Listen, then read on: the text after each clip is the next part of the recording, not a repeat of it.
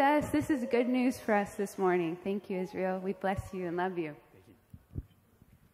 Yeah, thank you for letting me share this morning. Let me get myself situated here. We've been in a conversation for a little while now on worship, and I've been really grateful for it. Have you guys been? Has this been helpful for you as we've been going through it? This conversation on God's glory, His delight in us, and some of the practical ways we can go about it. This morning, my desire in being with you and sharing on this a little bit, coming from my own experience, as well as just, I think, some things that the Scriptures can help us with, is just to bring a little bit of articulation to some of what we've probably already talked about in some practical ways and some ways we can posture ourselves, as well as help us set some appropriate expectations for what this is all about when we show up in these corporate spaces to worship. So I'm going to read a scripture.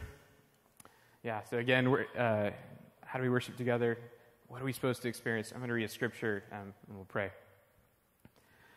This is about the Pharisee and the tax collector parable of Jesus in Luke 18. To some who were confident in their own righteousness and looked down on everyone else, Jesus told this parable. 2 men went up to the temple to pray, one a Pharisee and the other a tax collector. The Pharisee stood by himself and prayed, God, I thank you that I am not like other people, robbers, evildoers, adulterers, or even like that tax collector. I fast twice a week and give a tenth of all I get.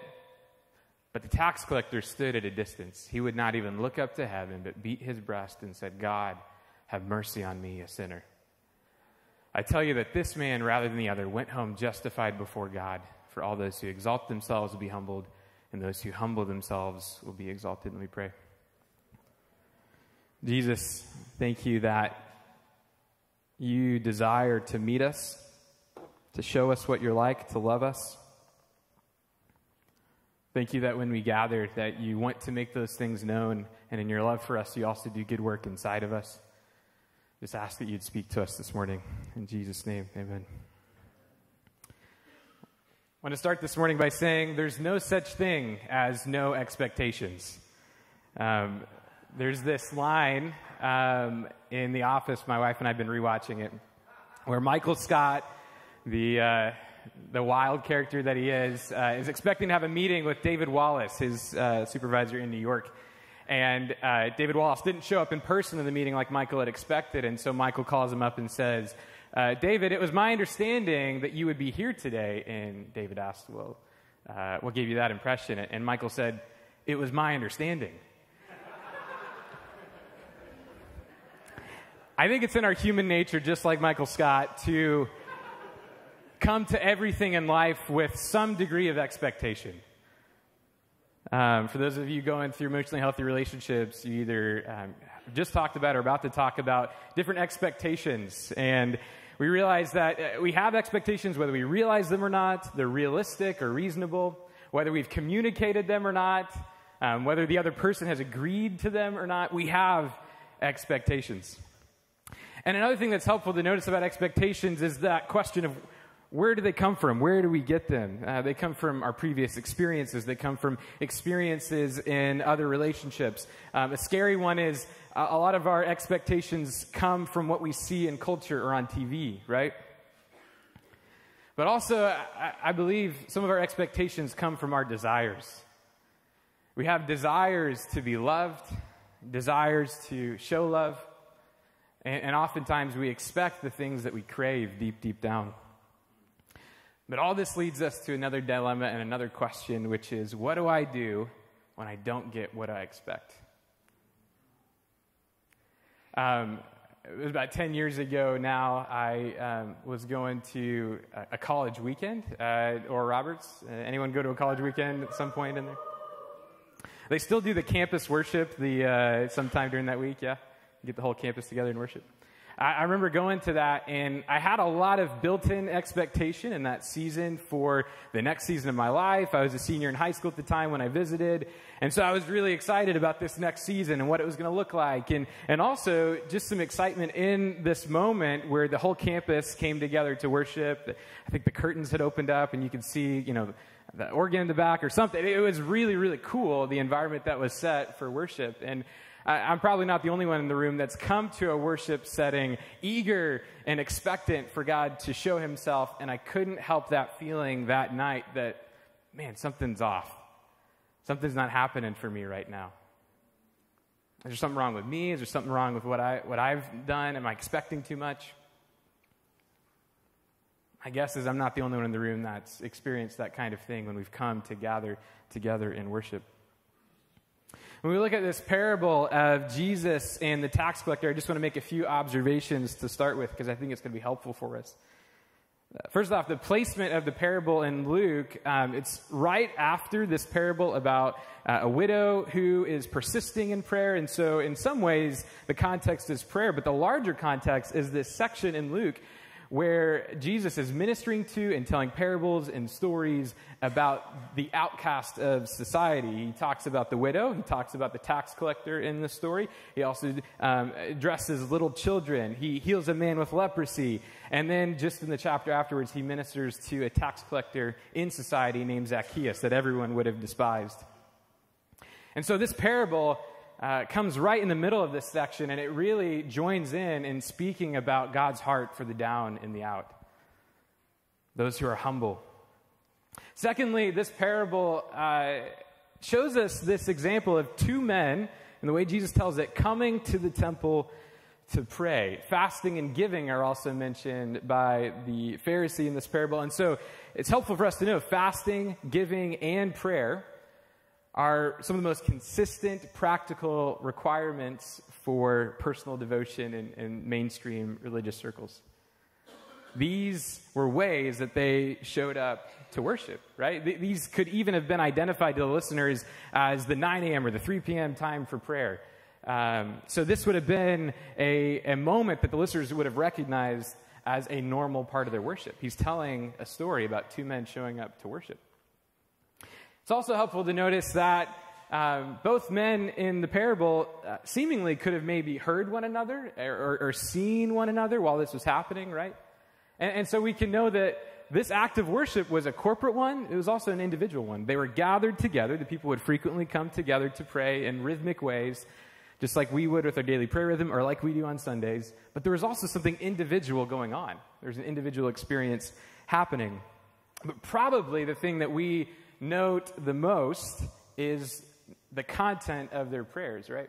Content of their prayers is different. The Pharisee oozes pride and comparison with his lesser brother. And I think one commentator puts it this way, talking about the parable. The Pharisee glances at God, but he contemplates himself. What he says may be true. He does show up to pray. He is in maybe rhythms of worship and prayer, but the spirit of his prayer is all wrong. Maybe what's even maybe helpful for us as well is you could actually contrast, I won't read this whole thing, but you could contrast this prayer with other prayers maybe of the day that were common things for people to have prayed. God, thank you for this. Thank you for this. I show up. I am present in my worship, right? In the same way we show up to sing songs that we're really familiar with. I want to ask that question, what is our posture? The content of their prayers was different, the tax collector and the Pharisee, but I also believe their posture was, what they came to it with was different. The posture of the tax collector was humble, saying, God, have mercy on me, a sinner.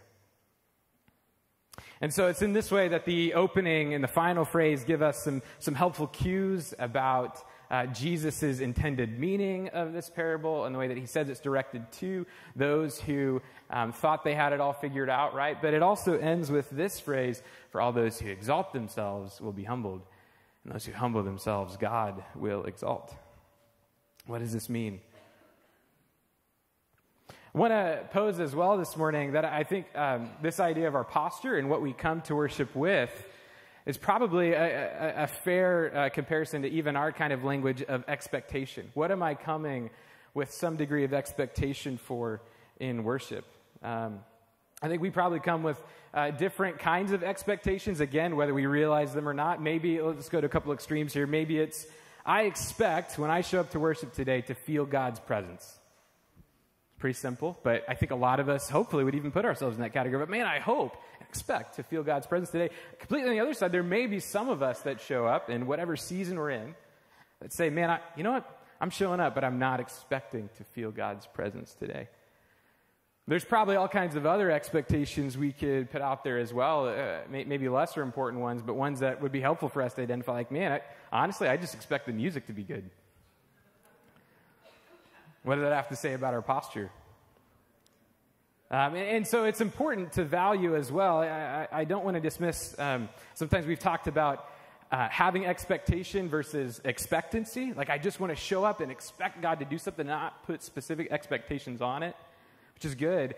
But it's probably a reality for us that we still have some degree of expectation as we would in any relationships. We have things that we come into deep relationship with. And I actually want to say this morning, that's good. It's good that we have expectation, because I think what it means is that we know that there's a God who wants to delight in us, and we want to delight in him, and we're showing up with the expectation that that's going to happen. And I want to say this morning, that's good. Let's show up expectant for us to meet God and him to meet us. In the same way, if we could use the metaphor of a marriage or any other kind of close human relationship, we show up to those relationships expecting some degree of fun, connection, intimacy, fellowship. The same can be true with God, and it's a good thing. But I want to say, as anyone who's been married or been in any type of close human relationship for any length of time, not all moments of relationship are ecstatic or intimate. But we still show up. Our desire for intimate, powerful experiences and times of worship are not wrong. They're good, but they won't happen all the time. And that's okay. It's part of relationship. Because when it's more about my experience than just my posture and my presence, it becomes about me and what I'm going to get. I'm glancing at God when I'm contemplating my own experience. I'll use the marriage metaphor again. If a husband says to his wife, "Babe, I really want to experience you today."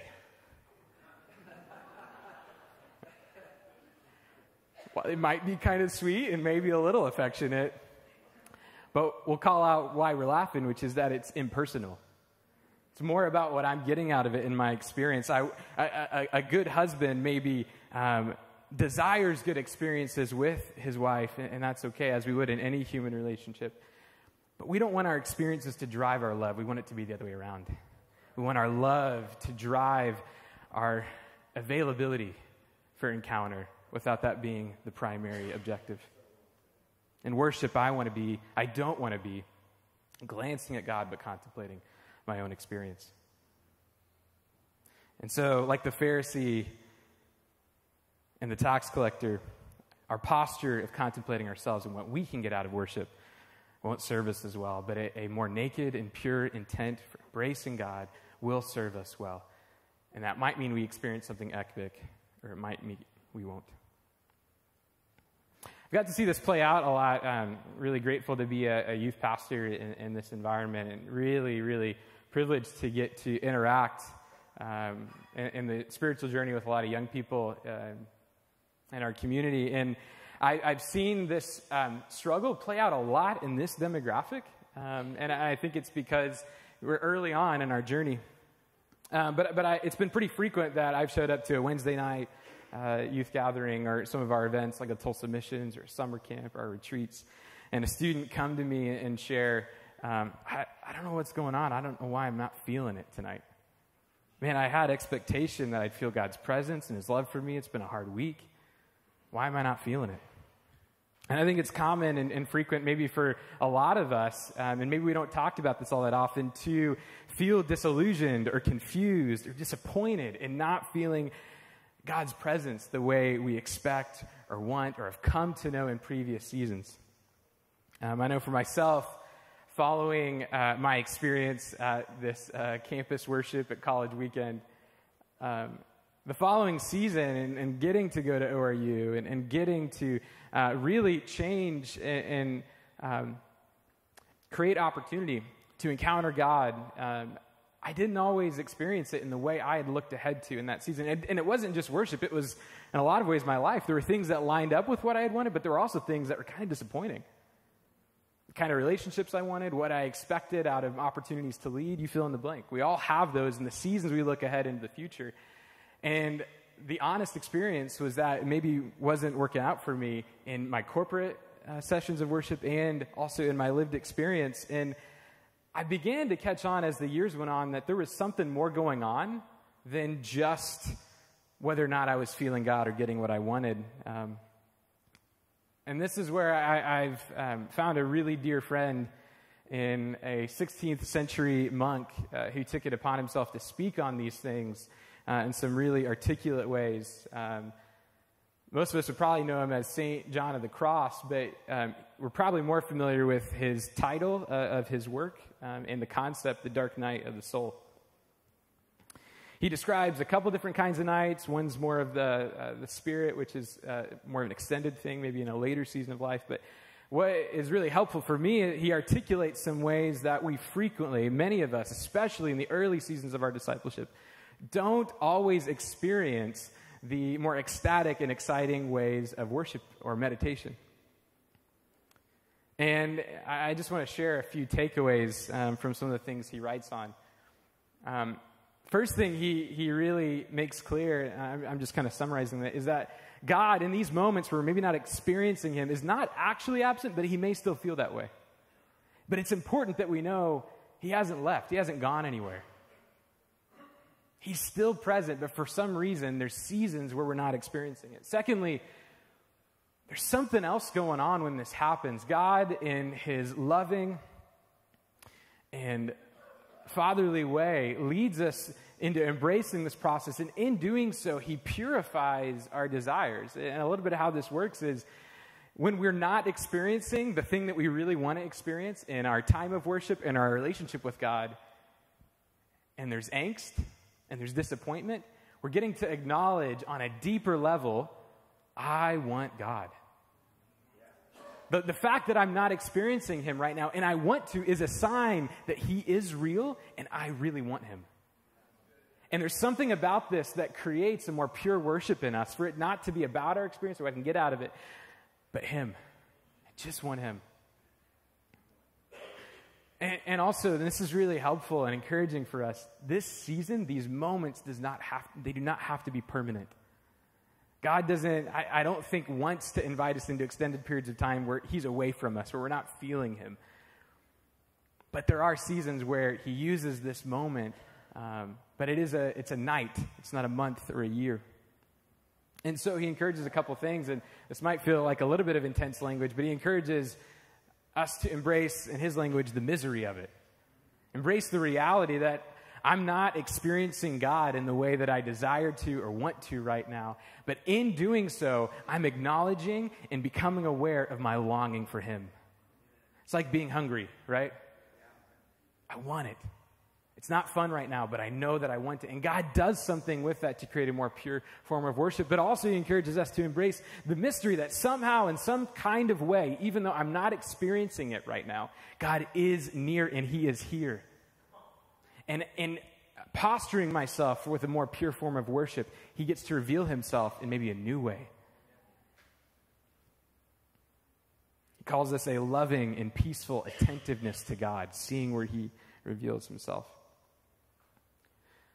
But I want to add in one more layer to this when we look at the scriptures, which is just that if we were to cross-reference, we're going to dive back into the scriptures just for a second.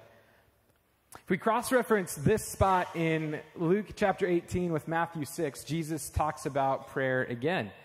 He talks about prayer. He also talks about fasting and giving, which is also mentioned by the Pharisee. But he ends each one of these sections, and obviously the Lord's Prayer is right in the middle of the prayer section, gives some other counsels in here, encourages the disciples to pray in secret, to be, in some ways like the tax collector, be humble in your posture. But he also says, then your Father who sees what is done in secret will reward you. What's that about? So again, we can see a parallel between showing up in rhythmic ways of prayer, fasting, and giving. But there's this hint of a reward as well. If we just look throughout the New Testament. If we look at Matthew 5-7 specifically, we see lots of hints at reward. Blessed are you who do this, for this will happen. Great will be your reward in heaven. He talks about it in other parables. Paul mentions rewards that we receive. But it's interesting to note, sometimes we think about rewards and go, oh man, that's something for when I die and go to heaven. Something for the life after, right? And I think there's something to be said about that. There's a lot of cases where we talk about it in a future sense. But it's also interesting to note that some of them use present tense language. And this is where we kind of have some different takeaways for when we talk and think about rewards. The first one is what we normally think of, which is, according to some scholars, rewards are heavenly, and they're the satisfaction Jesus talks about when he was with the woman at the well, and the disciples come back. He says, I ate food that you know not of. There is a satisfaction and a reward to doing the work of God, doing it with him. There's something about it that's spiritual and heavenly, and maybe even for us after we die. In the same way, Jesus even talks about in a parable that we will be given the reward of more work to do, greater responsibility, leading of cities, those kinds of things, right? So there's another way that we can think about getting these rewards. But the third one really intrigues me, especially in this conversation, because there's something about a posture and a heart that says, you know what? I'm going to lay aside maybe the thing I really want in encountering God. I'm going to take a hold God, whether he reveals himself in an experiential way or not. And there's this hint that maybe our reward is the vision of God himself. In pure worship, I think there's something so attractive about it that God says, man, I just want to show up. In ways that he's inviting us into transformation and purifying our longing for him, not longing for our experiences, not longing for the things that we want on a more surface level, and taking away maybe some of those experiential things. He's inviting us into something deeper, and the reward may even be an experience of himself. So he's not opposed to experiences. Just like any human relationship, he loves to delight in us and for us to delight in him. He loves this exchange. But he also knows if we worship our experiences, they will not serve us well. But when we worship him, we receive our reward, which I believe is him himself. And so I believe there's some of us in the room this morning that may be in either one of these camps, maybe in previous seasons of our lives. We've been in different camps. I believe there's some among us who are having amazing encounters with God in worship. And I want to say, that's great. Legitimately, enjoy God. Enjoy him. Delight in him. Let him delight in you.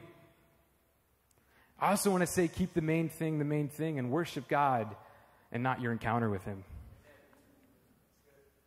And those who are not feeling God's presence this morning or in this season, I want to say, that's okay. He's still here, and I want you to be here too. There's a temptation to pity ourselves when it's not happening the way we expected, or our personalities. I am a more cognitive-centric person. I like thinking a lot. I have to talk myself down from thinking too much, that kind of person. And the Lord's had to invite and address in me, I still need you to play your part. I still need you to show up and be a part of this moment.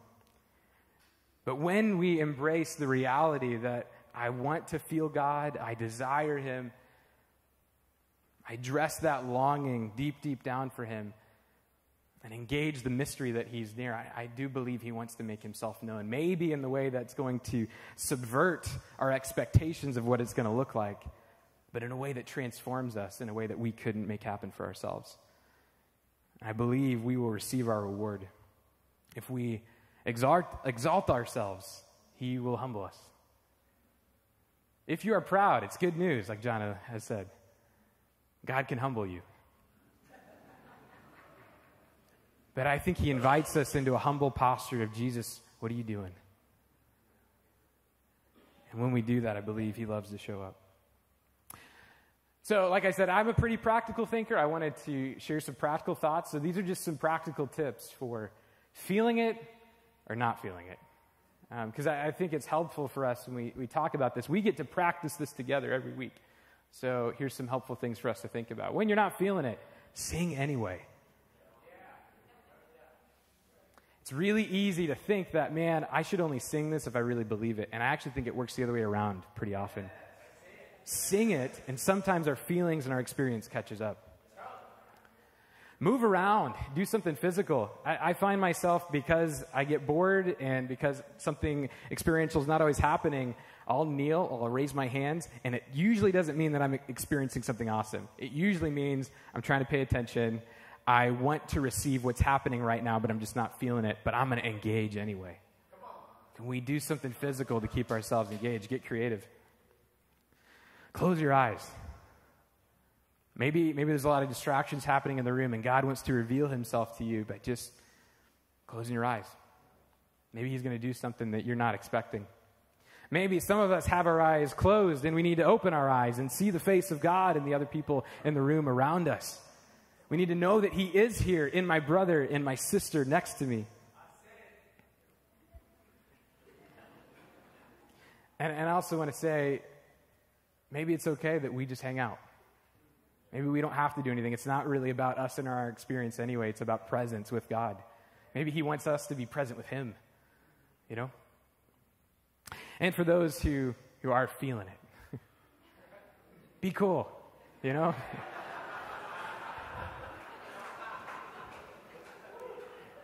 In other words, enjoy God, you know, but you don't have to rub your experiences into other people's faces, right? I'm serious. We're in this together. We want to do this together. And enjoy God. We don't want to worship our own experience. We want to make ourselves present to him, not worship the encounter. Is this helpful? Is this all right? The most difficult season for me in my relationship with my now wife before we got married was the engagement. Because the longing was the greatest. And I think there's some of us in the room that are longing right now. Like, man, I haven't experienced God in a long time. Life is really difficult right now. I feel really confused and disillusioned. And I want to say, don't count yourself out from what God is doing in these places. Be present. He is mysterious, but he's not unknowable. He wants to make himself known. And in these seasons where we are not experiencing life or God in the ways we want to, there's a deeper longing that gets developed. So we must press in. So I want to close with just a couple things here. First off, this invitation through imagery. I got to reread the Chronicles of Narnia this summer, just some of my time off. I needed something to read that wasn't as dense. And I was so encouraged by the imagery of what's going on. But one of the things that intrigued me the most was these times where the people, the animals in Narnia or the children were looking for Aslan and he wasn't there. The Christ-centered figure, Aslan, was not to be seen in the land. In this one particular story in Prince Caspian, they come back after being gone for 1,000 years, and the land is run by someone else, and the animals are in hiding, and Aslan has become more of a myth. He's not believed in anymore. He's not felt. He's not known. He hasn't been seen. And so the children start to go, man, has Aslan left us? Are we alone? And, of course, it's always Lucy. Lucy gets this sense that she shouldn't give up. And then one day, while they're traveling from one place to another place, she thinks she's seen Aslan. And so she says to the group, the others traveling with her and her siblings, hey, I think I've seen Aslan. Let's go follow him. You know, he's inviting her and them to move in a different direction. And so they're like, oh, Lucy, I don't know. You must be seeing things or whatever.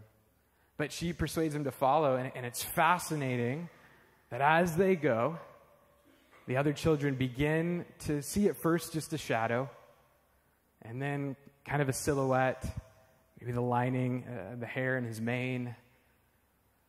And then eventually, as they move forward, following in the direction where he had been leading them, they see him in his glory, and his majesty, and his power. And the reality was, he was actually there the whole time. They just hadn't seen him, at least yet. And I believe the Lord wants to invite some of us this morning to press in a little bit more to that journey. Of not saying, man, this isn't for me. Man, I'm not wired that way to encounter God. And by the way, I think we can encounter him in physical, felt ways, as well as other, ways. Maybe it's brilliant thoughts that you have in times of worship, right? But I believe God wants to invite us into that. And so this morning, I just want to respond. And I don't know how long we'll sit in this, but I just want to respond in a moment of just communicating with God our hunger for him. Whether we are feeling him, whether we don't even think like, man, I don't know if I want to, but I'd probably say I want to. I want to feel him. Maybe I've been discouraged in this, but I want to press in. I want to invite us to just pause, and we're not going to do this with music or anything like that. We're just going to do this in silence this morning. Whatever you're feeling today, whether you're feeling it, not feeling it, hoping, expecting, despairing in your experience of God, we want to make ourselves available to him. And if you are in a season where you are experiencing his presence and this happens really quickly for you, again, enjoy him. Enjoy him. He loves to reveal himself through experience. But if you're not, and if you identify with the misery of it, that I'm not experiencing God in the way I want to, but I long for him, I want you to embrace that. We're just going to sit in the quiet here. This maybe feels a little unpredictable what's going to happen, but this is worship. This is our posture. Let's just make ourselves available to him.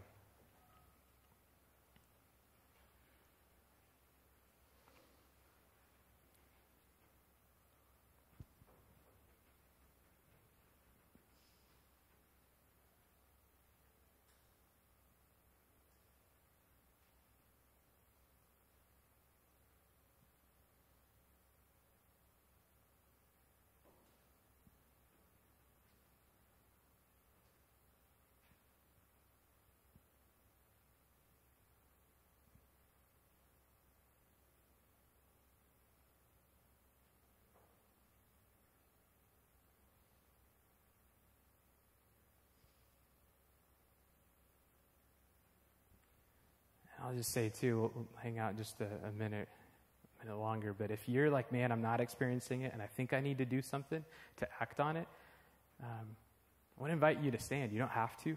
Also, in standing, you may not experience anything there either, but there's something about physically posturing ourselves that we're in it with God, that we want him. So if you're not feeling it and you want to stand, I encourage you to do so. Just make yourselves available. Let's keep pausing.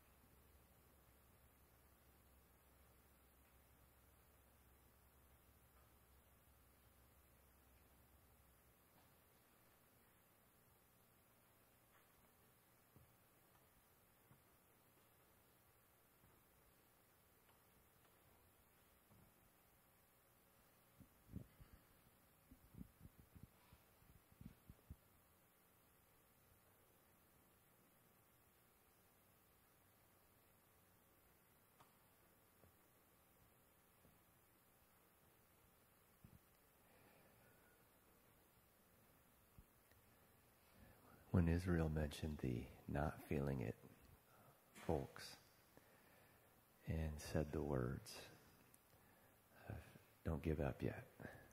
I could just feel the longing of God for you. I want to say, first of all, you're normal. We've all been there. And in fact, Jesus has been there. On the cross, Jesus recited these words from Psalm 22.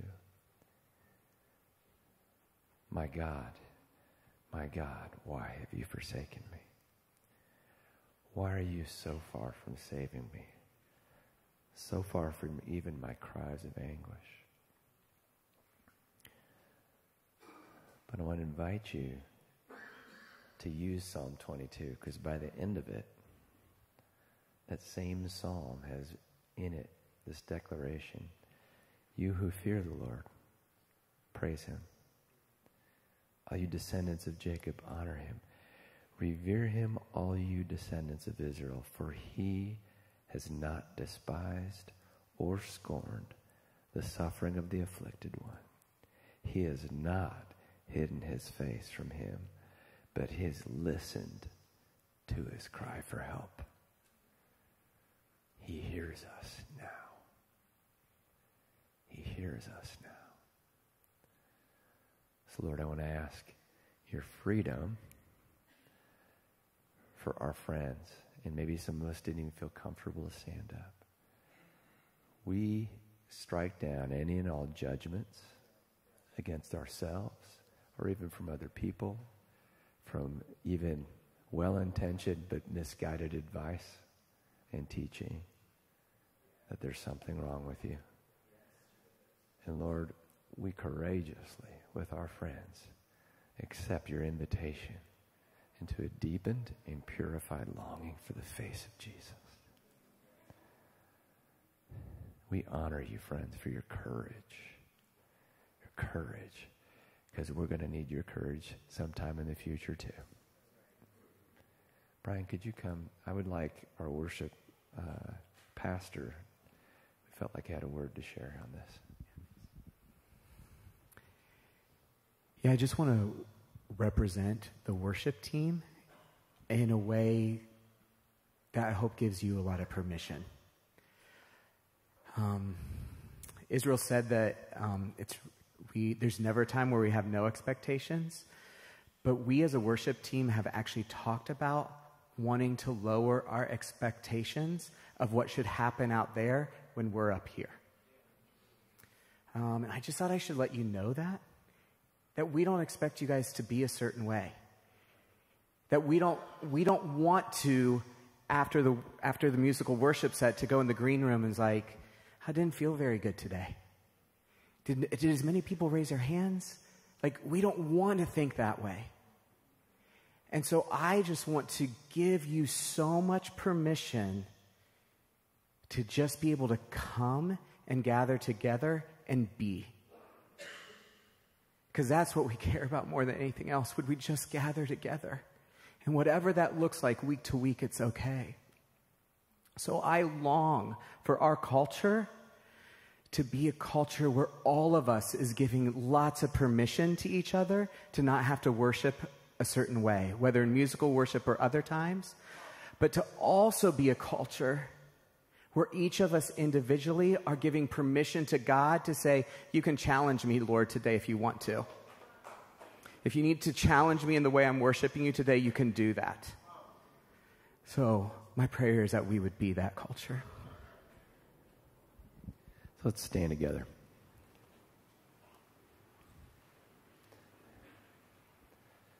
Whew. Incidentally, my friends who lead other churches, and particularly lead worship in other churches, I legit brag about you guys. Because I'm like, it's just so easy to do the work here. Y'all are so hungry for God. My friends who lead worship and have led worship here, like, it's just so fun. But here's what I thought we could do. Wherever we're at, whatever we're experiencing, whether it's a lot of experience or none, could we just take a moment and finish this service with a simple prayer of telling God that we want him. Some of that's going to feel like a lot more faith than not.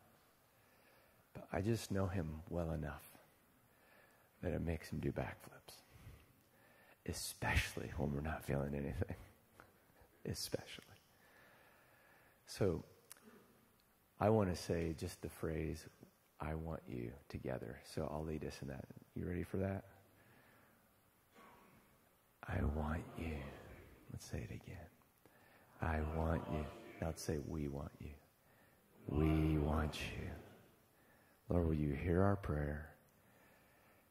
And will you get what you want? Will you win the reward of your suffering, Jesus, which are all standing in this room? We thank you for that. We pray your blessing, your face shining on us, your peace on us, and that we have grace for us and through us today and through this week. In Jesus' name we pray. Amen. Have a great week.